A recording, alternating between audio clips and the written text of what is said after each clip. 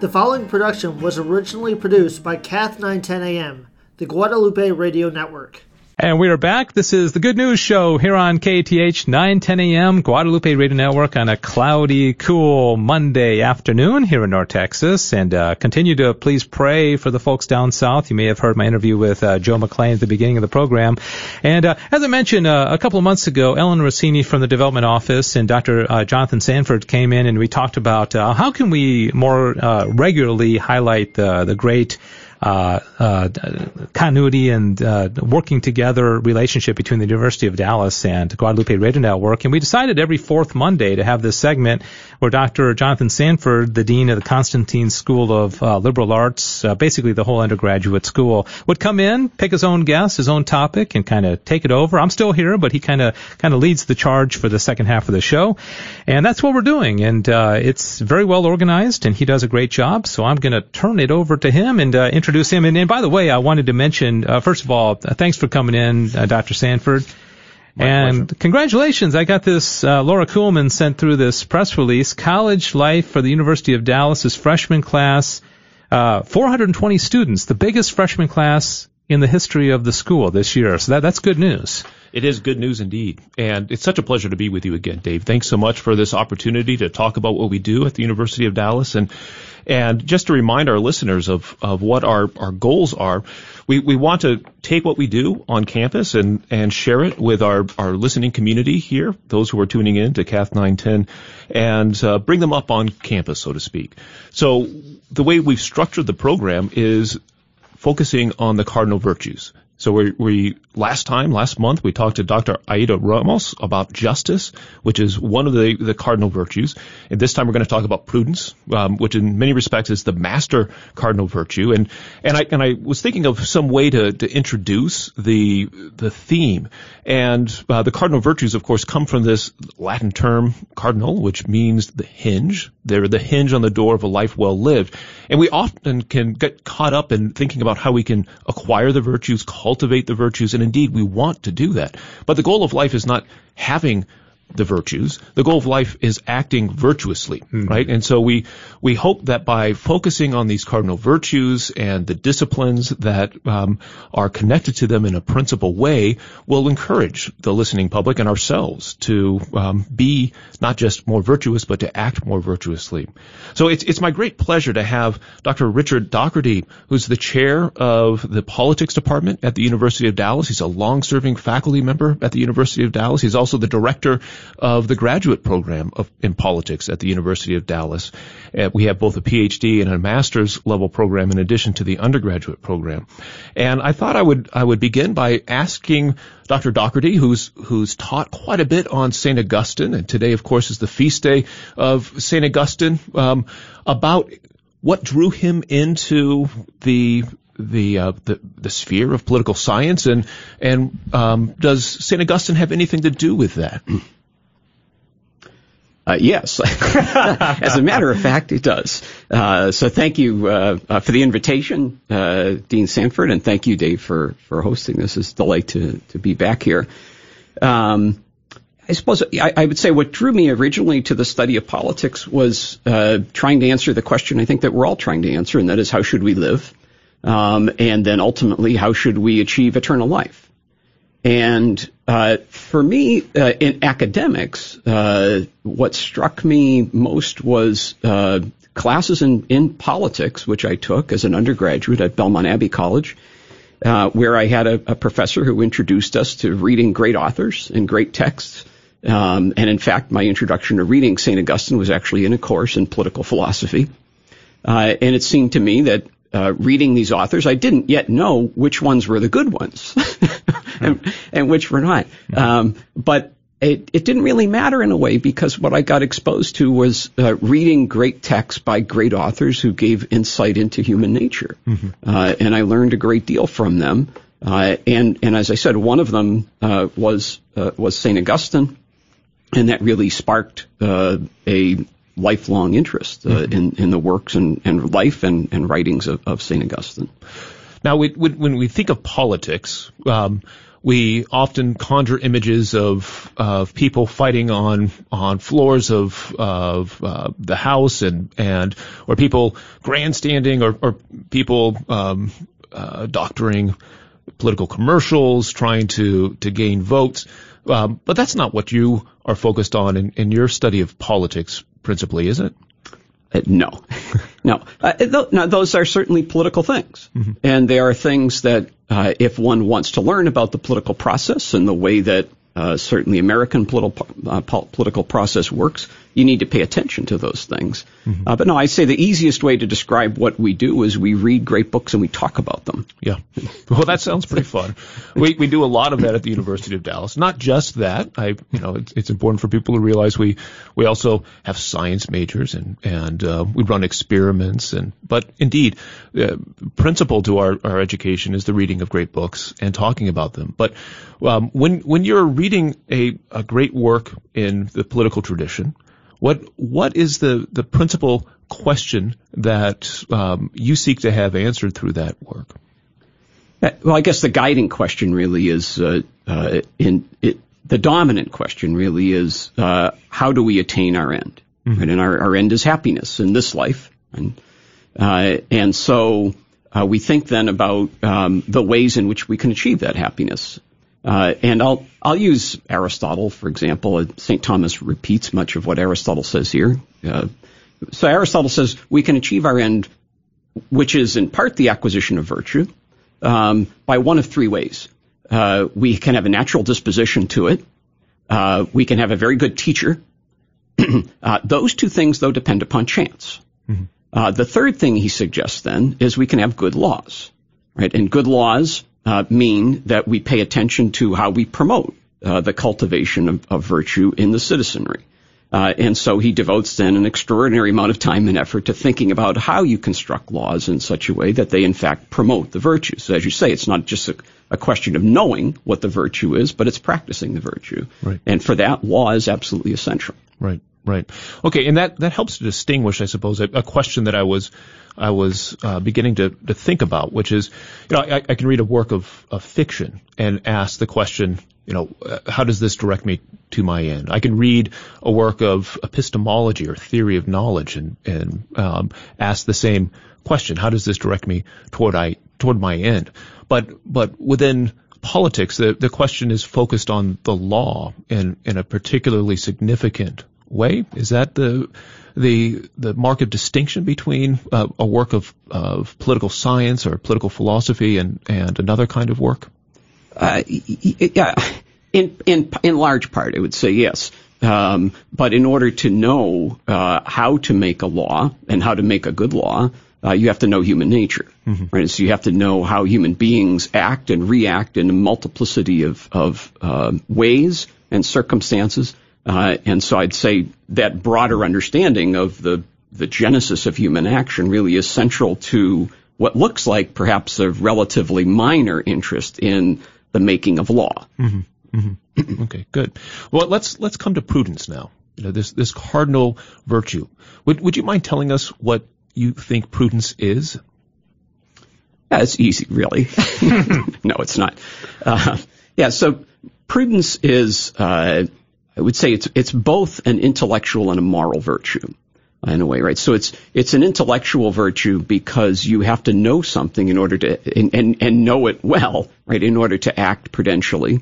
But it's not simply an intellectual virtue because it is also devoted to the question of action, right? So the principal end of prudence is in fact action.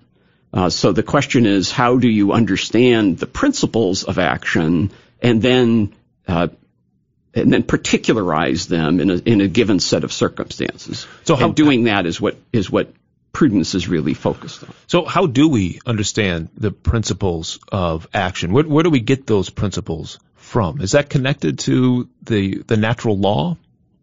I would say yes. So those principles we can know by means of reason. If, for example, in St. Thomas's account of prudence, but I would say it's also so that they are knowable in principle. by means of reason. But for most people, they don't actually know them by principle. Most people know them in one of two ways, I would suggest. One way is the law. So many people will think of the law as the system of moral virtue. Or maybe they wouldn't call it virtue, a system of moral action. And if they follow the law, then they're acting morally. That, of course, isn't true. But many other people, of course, get their understanding of those fundamental principles from their religion.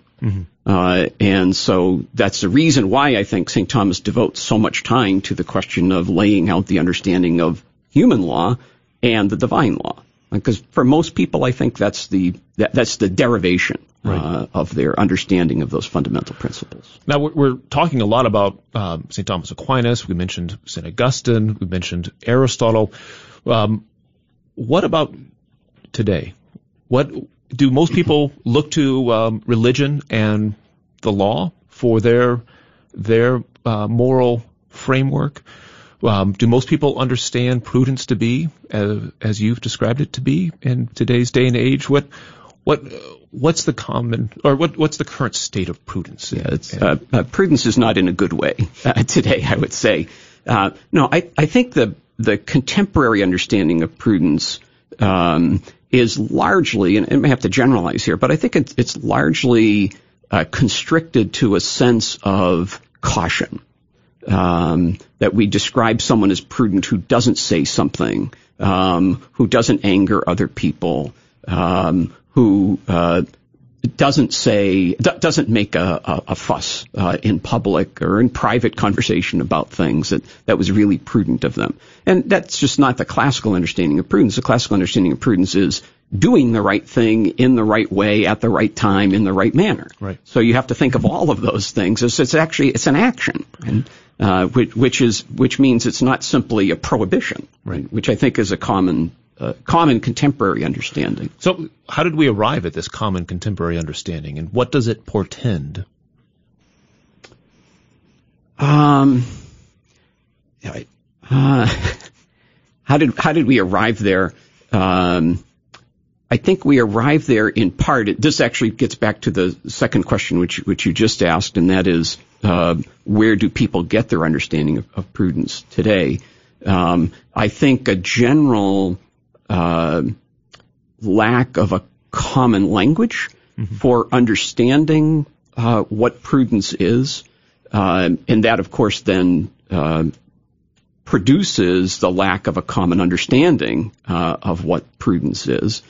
That, I think, is really the fundamental source of the problem.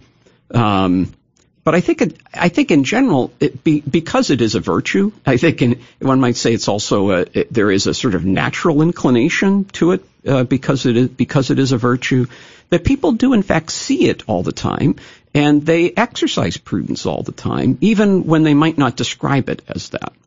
Yeah, you think they exercise it all the time? In one way or another, that is, they act in a way. Let me put it differently. They act in a way by which we can measure their actions on the basis of prudence. Yeah, they seem to be acting prudently in the classical sense or the traditional sense. Yeah, and yet they don't know what to call the way that they're analyzing a situation and what motivates the action. It seems mysterious in some respects. Yeah, I think that's largely right. So an example of it, just over the weekend, right, with the horrible flooding down in the coastal region, watching some of the recoveries that people are engaged in, I have no doubts, but that all kinds of people down at the coast are violating the law. Mm-hmm. They're taking their boats out. They don't have all of the safety measures on it.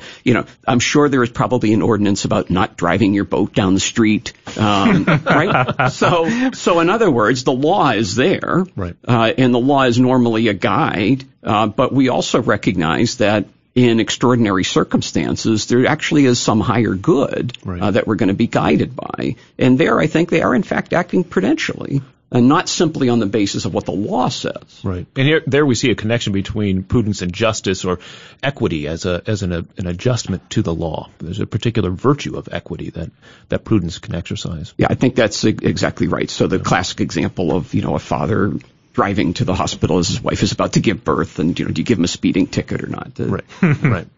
No, the answer is no.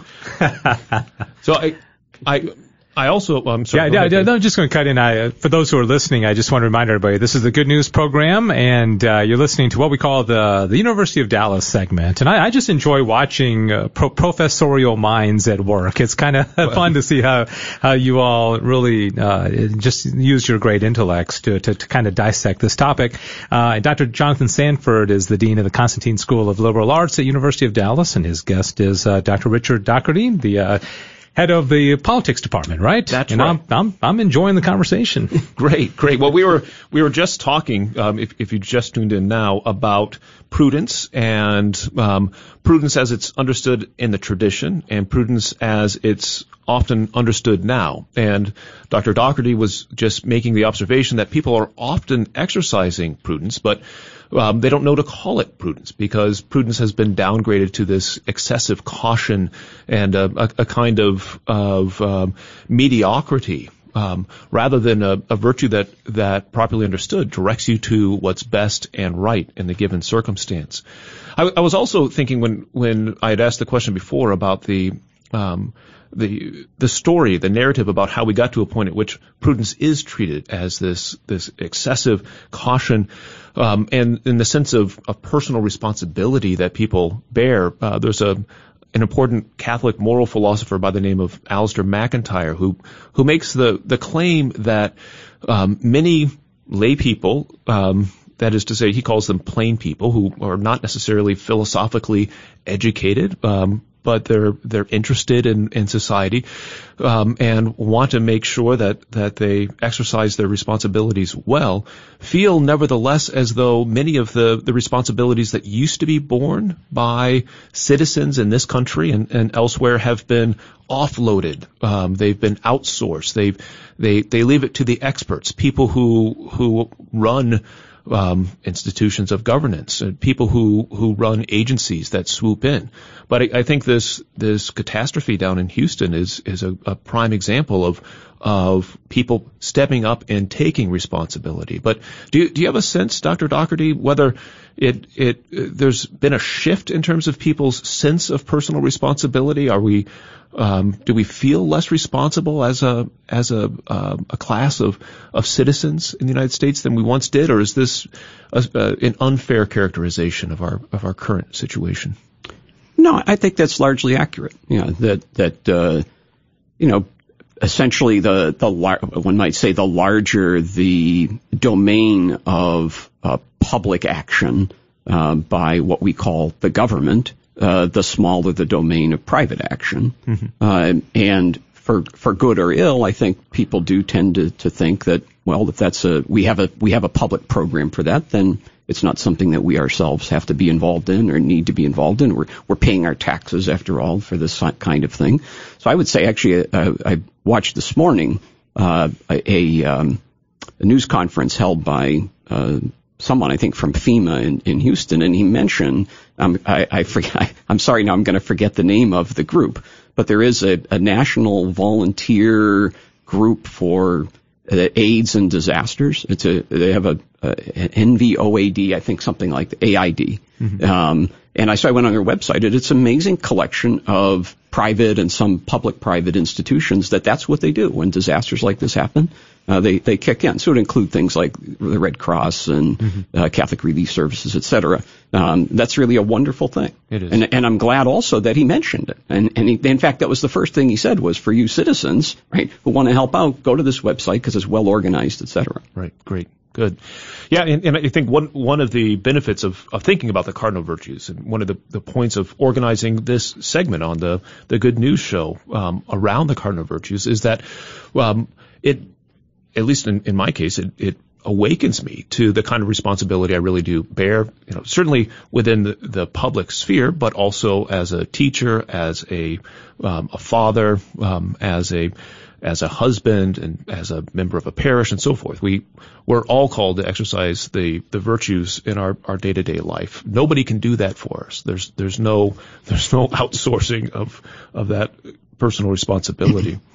I'd like to shift the focus of our conversation a little bit now to the connection between prudence and politics when it comes to those who hold positions of power within governmental institutions. What does prudence look like on that stage? Is it different than the prudence that I ought to be exercising as a private citizen?